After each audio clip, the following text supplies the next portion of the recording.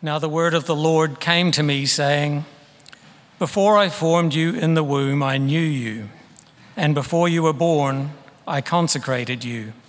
I appointed you a prophet to the nations." Then I said, Lord God, behold, I don't know how to speak, for I'm only a youth. But the Lord said to me, "Do not say, I am only a youth. For to all to whom I send you, you shall go, and whatever I command you, you shall speak.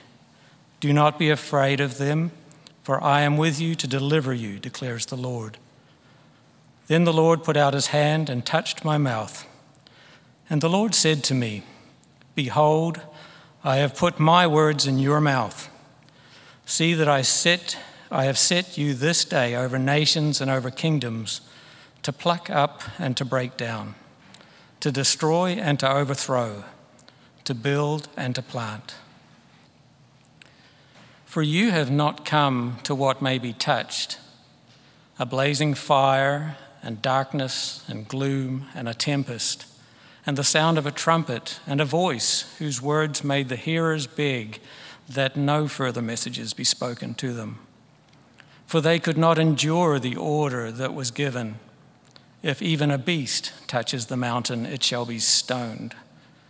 Indeed, so terrifying was the sight that Moses said, "I tremble with fear." But you have come to Mount Zion and to the city of the living God, the heavenly Jerusalem, and to innumerable angels in festal gathering, and to the assembly of the firstborn who are enrolled in heaven, and to God, the judge of all, and to the spirits of the righteous made perfect, and to Jesus, the mediator of a new covenant, and to the sprinkled blood that speaks a better word than the blood of Abel. See that you do not refuse him who is speaking. For if they did not escape when they refused him who warned them on earth, much less will we escape if we reject him who warns from heaven. At that time his voice shook the earth, but now he has promised, "Yet once more I will shake not only the earth but also the heavens." This phrase, "yet once more," indicates the removal of things that are shaken, that is, things that have been made, in order that the things that cannot be shaken may remain. Therefore, let us be grateful for receiving a kingdom that cannot be shaken, and thus let us offer to God acceptable worship with reverence and awe, for our God is a consuming fire. Now he was teaching in one of the synagogues on the Sabbath, and behold, there was a woman who had had a disabling spirit for 18 years. She was bent over and could not fully straighten herself. When Jesus saw her, he called her over and said to her, "Woman, you are freed from your disability." And he laid his hands on her, and immediately she was made straight, and she glorified God. But the ruler of the synagogue, indignant because Jesus had healed on the Sabbath, said to the people, "There are 6 days in which to work ought to be done. Come on those days and be healed, and not on the Sabbath day." Then the Lord answered him, "You hypocrites, does not each of you on the Sabbath untie his ox or his donkey from the manger and lead it away to water it? And ought not this woman, a daughter of Abraham, whom Satan bound for 18 years, be loosed from this bond on the Sabbath day?" As he said these things, all his adversaries were put to shame, and all the people rejoiced at all the glorious things that were done by him. Father, we thank you that you are good and strange to us, that we're made in your image, yet you're beyond our thoughts and our ways, as we sang earlier. We beg you in this moment of worship for you to speak to us powerfully, that we may continue the vocation you've given us each individually and as a church. We pray this in Jesus' name. Amen. Welcome, welcome.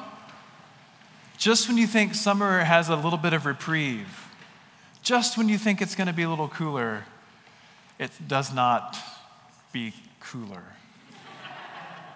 Grammar I am good at. I'm so glad that you're here Tonight, I want to take the interplay of these three lessons, Jeremiah, Hebrews, and Luke, and answer the question, what does the church's vocation have to do with the brokenness of the world? Which that's probably a question you ask yourself, while you're getting ready in the morning. What does the church's vocation have to do with the brokenness of the world? But seriously, what does the church's vocation have to do with the brokenness of the world? The way that these three lessons come to us, they say something together that we might not see if they were separated. Not only that, but they touch on three of our different values here at St. Bart's. I love our values. I can sometimes name them by memory, so I will try now. Authenticity, wholeness and healing, hospitality, mystery, and rootedness. Wow, good job, Jay. High five. So, some of those values will be touched on tonight from what we see in Holy Scripture. I want to start with this idea of brokenness. We see the woman who had a disabling spirit for 18 years. Luke chapter 13. It's in your bulletin, it's on your Bible, it's on your phone, etc. And what do we notice about this woman? She's at synagogue, so she must have been a Jew or a believing Jew or somebody who's been converted, but she's at the synagogue.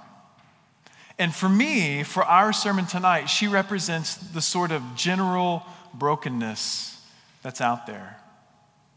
You and I have we've experienced things that have been done wrong to us.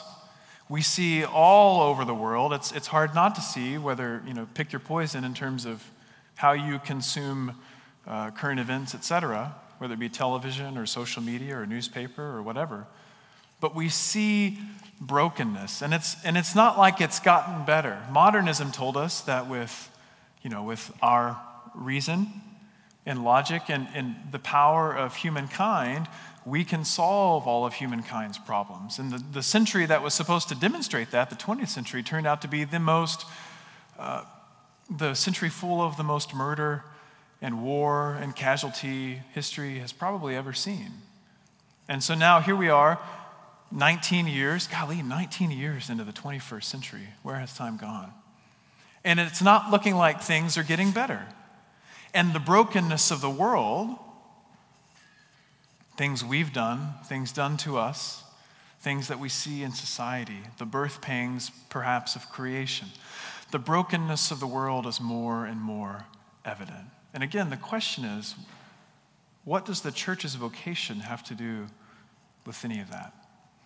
And we see this woman, and Jesus encounters her in a space of worship. The synagogue was the place where God's word was read, the law, the prophets, the Psalms. It was read a lot like how we read God's word, where you had a lector or a reader get up and read from the scroll, and the people would respond. And a psalm would be taken perhaps responsively, and then there'd be another lesson. So in this place where God's word was read and proclaimed, Jesus encounters this woman who had the experience of a disabling spirit. Now, we know that Luke is trying to demonstrate something. He's trying to tell us something in Luke chapter 13. That it's not because this woman had done something to deserve this disabling spirit that she was disabled. I had called my brother because the car that I bought from him all of a sudden had a dead battery. It just happens. But I called him because, not to blame him, I called him because I couldn't get into the car. See, it's a very fancy car that everything's electronic on it. And I thought to myself, okay, I have a key, and there's a keypad on the side of the door, but where is the hole for the key? How do I get this key into a hole in the door to unlock the door? And so, of course, he said, let me Google that for you. Found the video, showed me. But it was one of those moments, and he didn't say this, but it was one of those moments like, well, what did you do now? And he's a very long-suffering and wonderful brother. But what'd you do now, Jay? Well, I didn't do anything to deserve this. And Jesus gets posed a similar question at the beginning of Luke chapter 13. What about those Galileans on whom the tower fell, or those with whom Pilate mixed their blood with the sacrifice? And Jesus said, neither of them were sinners for that to have happened to them. And so the implication carries through to this story. This little girl, this woman now, didn't do anything to deserve or bring this upon her. That's a favorite epithet, isn't it? Well, they brought it upon themselves. They didn't do anything. It just was. It was part of the brokenness, the reality of the day, and the reality of our day. And in that space of worship, on this separate time and space that the Hebrew people, taking their cue from God's divine initiative, they had gathered on the Sabbath to worship. Jesus encounters her in healing, and he frees her. Can you guess which value this is going to talk about? Wholeness and healing. Now, the synagogue ruler, so somebody that might look like me, nice, perfectly trimmed beard, tortoiseshell glasses, no, but the synagogue ruler is indignant. After all, he has a job to do. He has to carry on the institution of the synagogue. You've got 6 other days to be healed. Be healed on any of those days. Be my guest. But on the Sabbath day, we're not to do work. In his zealotry to preserve his interpretation of the Word of God, he had forgotten the Word of God. And we can't help but think of Isaiah 58, when Isaiah is speaking of a true fast. Is not a true fast for the untying of the yoke, for setting free? And so Jesus uses an image to say, don't you let your animals loose on the Sabbath to have a drink of water? Don't you help your donkey or your ox? Can we not help this dear one of mine? In a space and time of worship, despite the ineptitude of the synagogue leader, Jesus, the living God, incarnate, Christ himself, encounters this woman to deliver her from the disabling spirit that she had had for 18 years, a fruit of the brokenness of the world that she lived in and that you and I live in. So there's the brokenness. What about vocation? Let's look at Jeremiah's call. Vocation simply means a call. It comes from the Latin word vocare, to call. And we see that God has spoken clearly to Jeremiah. And it's easy in the malaise of all the bad and the awful that we see and hear and is preached to us, not preached, but that is spoken to us all the time, whether it be in the 24-hour cable news cycle or whatever it may be. It's hard to remember the specificity of God's goodness and love. And that's what God's call to Jeremiah reminds us of. That there's a specificity there. Look what the Lord God says to Jeremiah. Before I formed you in the womb, I knew you. And before you were born, I consecrated you. Now, God didn't make me or any of you to be a prophet to the nation of Judah, to prophesy and preach for repentance so that their nation would not be destroyed and carried off into captivity. But he is the one who knows us before we were formed in our mother's womb. There's an alarming and beautiful specificity of God's love that he has for us.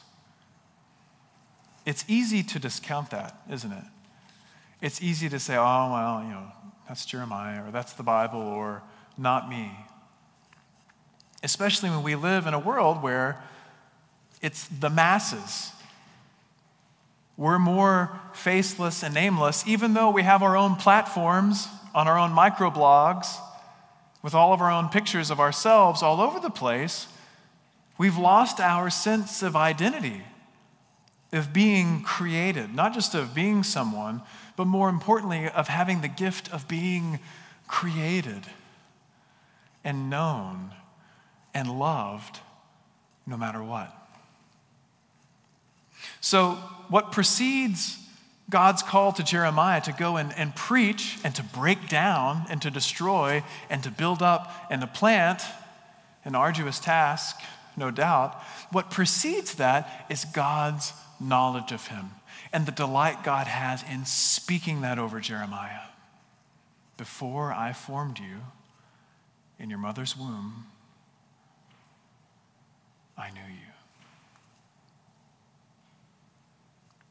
Now, when God issues the call to Jeremiah to be a prophet to the nations, Jeremiah does what we might do. He says, oh, God, no. I can't do that. I can't be a prophet to the nations. Verse 6. I don't know how to speak. I'm only a youth. And we get a glimpse of sort of the inner battle that Jeremiah is going to have over the rest of his time of ministry. But we know and we see that he gets stronger and stronger and stronger. But when God calls us, we can battle with that, can't we? We can doubt. We can say, I imagine things. I think things up. It's just whatever. It's not important. But again, there's the specificity of God's call. And what does God say back to Jeremiah? Don't tell me, Jeremiah, I'm only a youth. For to all to whom I send you, you shall go. And whatever I command you, you shall speak. God reinforces this call and gives Jeremiah not only this sense of identity that before I formed you in the womb, I knew you, but it gives him this sense of specific identity that I'm going to tell you to go places and to speak to people, and you're going to do it. And what does he say?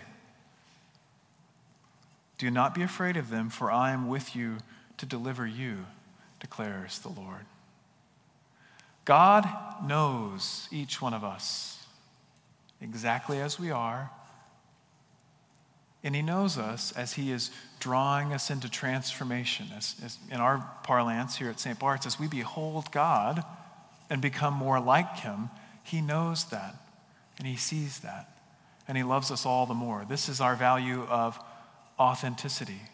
And in that, he has a call for us. He has a job to do, if you will. But what precedes that is our being.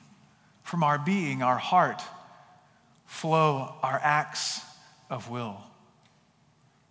Our heart contains our affect and our cognition and our volition. It's really the center of who we are. When St. Paul prays for the church at Ephesus, and I pray that you may be strengthened in your inner being, he is praying about their heart, the seat of who they are.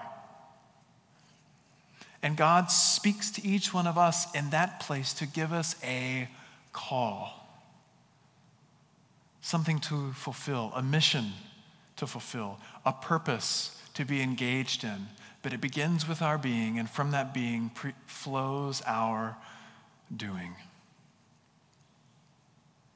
That is something that you discern with God. That is something that you discern with God in community. But that is something that is true for every follower of Christ, no matter what it looks like.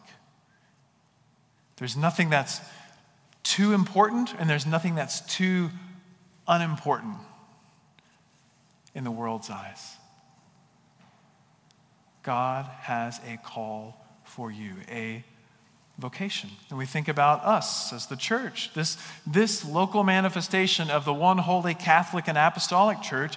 God has a vocation, a call for St. Bart's. something that he knew before he formed us in our mother's womb, if you will. But what in general is the vocation of the church? Remember that first question I had? What does the vocation of the church have to do with the brokenness of the world, if anything? And we see a glimpse of the vocation of the church in Hebrews 12. Now, listen here, children. When there's a verse in our lessons about worship, what am I going to talk about? He's probably going to talk about worship. But it's not worship like you think it's worship. It's not like worship like just songs and smoke and lights and all that kind of stuff. It's worship. Hebrews 12. Did you catch the value, by the way? Authenticity. Did we talk about that already? Golly, y'all. I need to be better about following my notes and staying on task. It's the ADD. It kicks in all the time without my permission. It just happens. So if God has called us to bring about wholeness and healing, and there's this element of authenticity that God knows who we are individually, and as St. Bart's and as the Catholic Church, he knows that who we are, and he loves us anyway, and he's calling us forward to minister. And we realize that part of our vocation, and maybe the answer to what our vocation is that it's worship. Look what the writer to the Hebrews is saying. Read it with me. We won't read the whole thing. Man, talk about raising the stakes. You haven't come to what may be touched. He's clearly talking about Sinai, right? Remember Mount Sinai? It's in the Old Testament, OT for short. And that's where Moses received the law, received the covenant from God, and delivered it to the people. That was a terrifying moment, a moment so awful that the people, not even their animals, the ones that we unyoke and untie on the Sabbath to get water, not even the animals could touch Mount Sinai, because what would happen? They would die. Yeah, I guess that's more lamb for dinner. You haven't come to that. Blazing fire, darkness, gloom, tempest, sound of a trumpet, voice whose words made the hearers beg that no further messages be spoken to them. Literally, the people of Israel said, "Stop! We cannot take it any longer." What have we come to then? What is this all about, O author of Hebrews? But you, verse 22, have come to Mount Zion. Oh, I like that. Tell me more. What's Mount Zion? It could be any number of things. It's a specific geographic place. It can be a symbol for the place of God's presence. It can be God's chosen holy mountain. It can be the city of God. You have come to the place that God has chosen. Think about it too, the people that God has chosen. We'll get to that in a second. You have come to Mount Zion and to the city of the living God. In Hebrew, the living God, the word is El Chai, the God of energy, vitality, and wrath. This living God, remember from last week how Jesus put himself in the place of those being judged to satisfy the wrath of God? You have come to the city of the living God, to innumerable angels in festal gathering. Now remember, this is in the context of, now therefore, since you're surrounded by so great a cloud of witnesses. Do you see what's happening here? The author of the Hebrews is painting us a picture that's both this present reality that we have now, where we participate in something that is both heavenly and earthly, but it's also something that is coming to us. It's the kingdom that is and is to come. It's the kingdom that is already, but not completely yet. And so these who have followed Christ, to whom he's writing, have come to innumerable angels in festal gathering. Okay, now it's starting to sound a little bit like a totally dope worship service. And to the assembly of the firstborn who are enrolled in heaven. The word assembly is the word ecclesia. That's the word church. Now we see what he's talking about. You've come into the church. You've come to be part of the people of God. Sinai was crazy.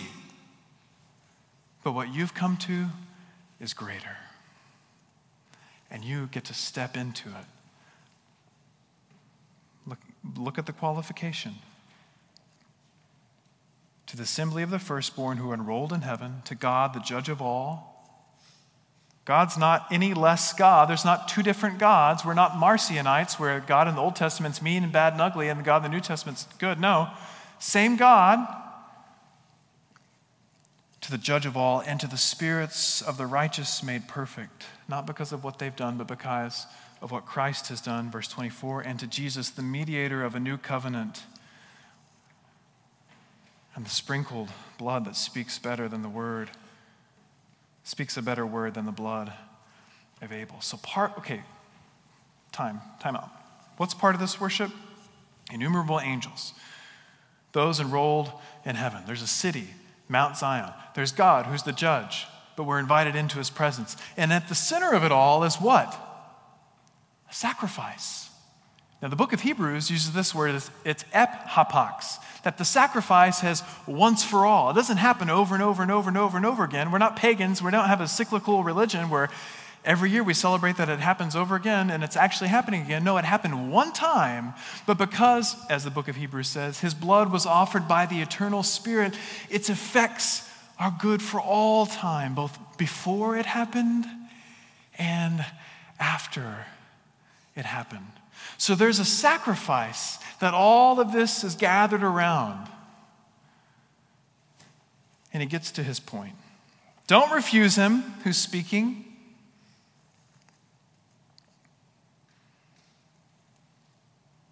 Skip down to 28. Therefore, because of all these things, because the heavens are going to be shaken, unless they're those things that are unshakable, therefore, let us be grateful for receiving a kingdom that cannot be shaken. And thus, let us offer to God acceptable worship with reverence and awe, for our God is a consuming fire. The church's vocation is worship. The church's vocation is worship.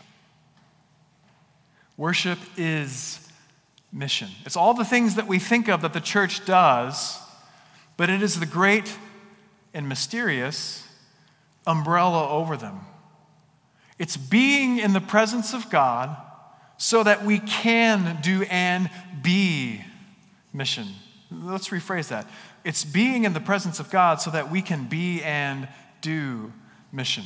It is being in the presence of God so that we can be and do evangelism. It is being in the presence of God so that we can serve the poor, so that we can work for wholeness and healing for those who have not received it, so that we can call people into the presence of God, so that we can put them in front of our Lord Jesus Christ, who sacrificed, who gave of himself to redeem the entire world. That's what you've come to, the author of the Hebrews says. Do you not see? That's what you've come to. So what does the vocation of the church have to do with the brokenness of the world? Everything. Without the worship of God, we cannot hear the word of God. Without the worship of God, we cannot be fed with the body and blood of Christ. Now listen, I get it. I know you can read your Bible at home. I want you to read your Bible at home or wherever you want to read your Bible. I get it. You can sing wherever you want to sing. You should.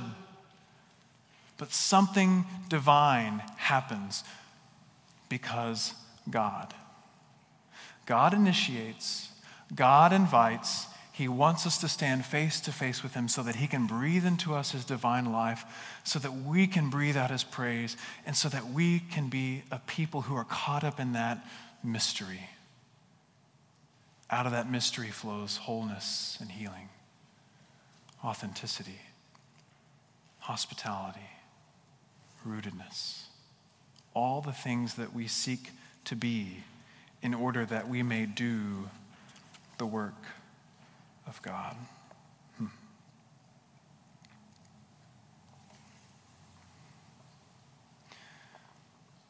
Rowan Williams, former Archbishop of Canterbury, says this about worship. And he says why we need worship in word and sacrament so desperately. Word and sacrament together call us back over and over into the strangeness and the challenge of who Jesus is.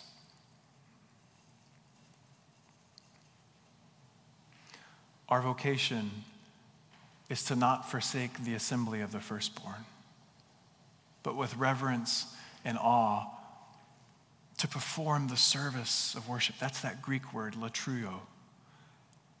We're performing an act of worship before God.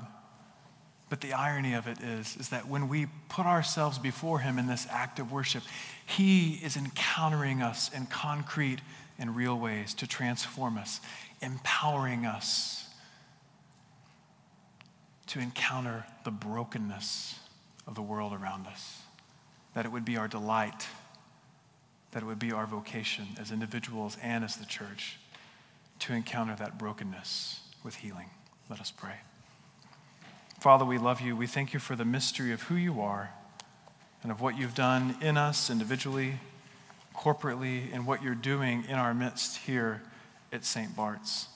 We pray over and over again that you would continue to transform us, simply that we might be broken bread and poured out wine for a lost and dying world who desperately needs to feast from you. Through Christ our Lord. Amen.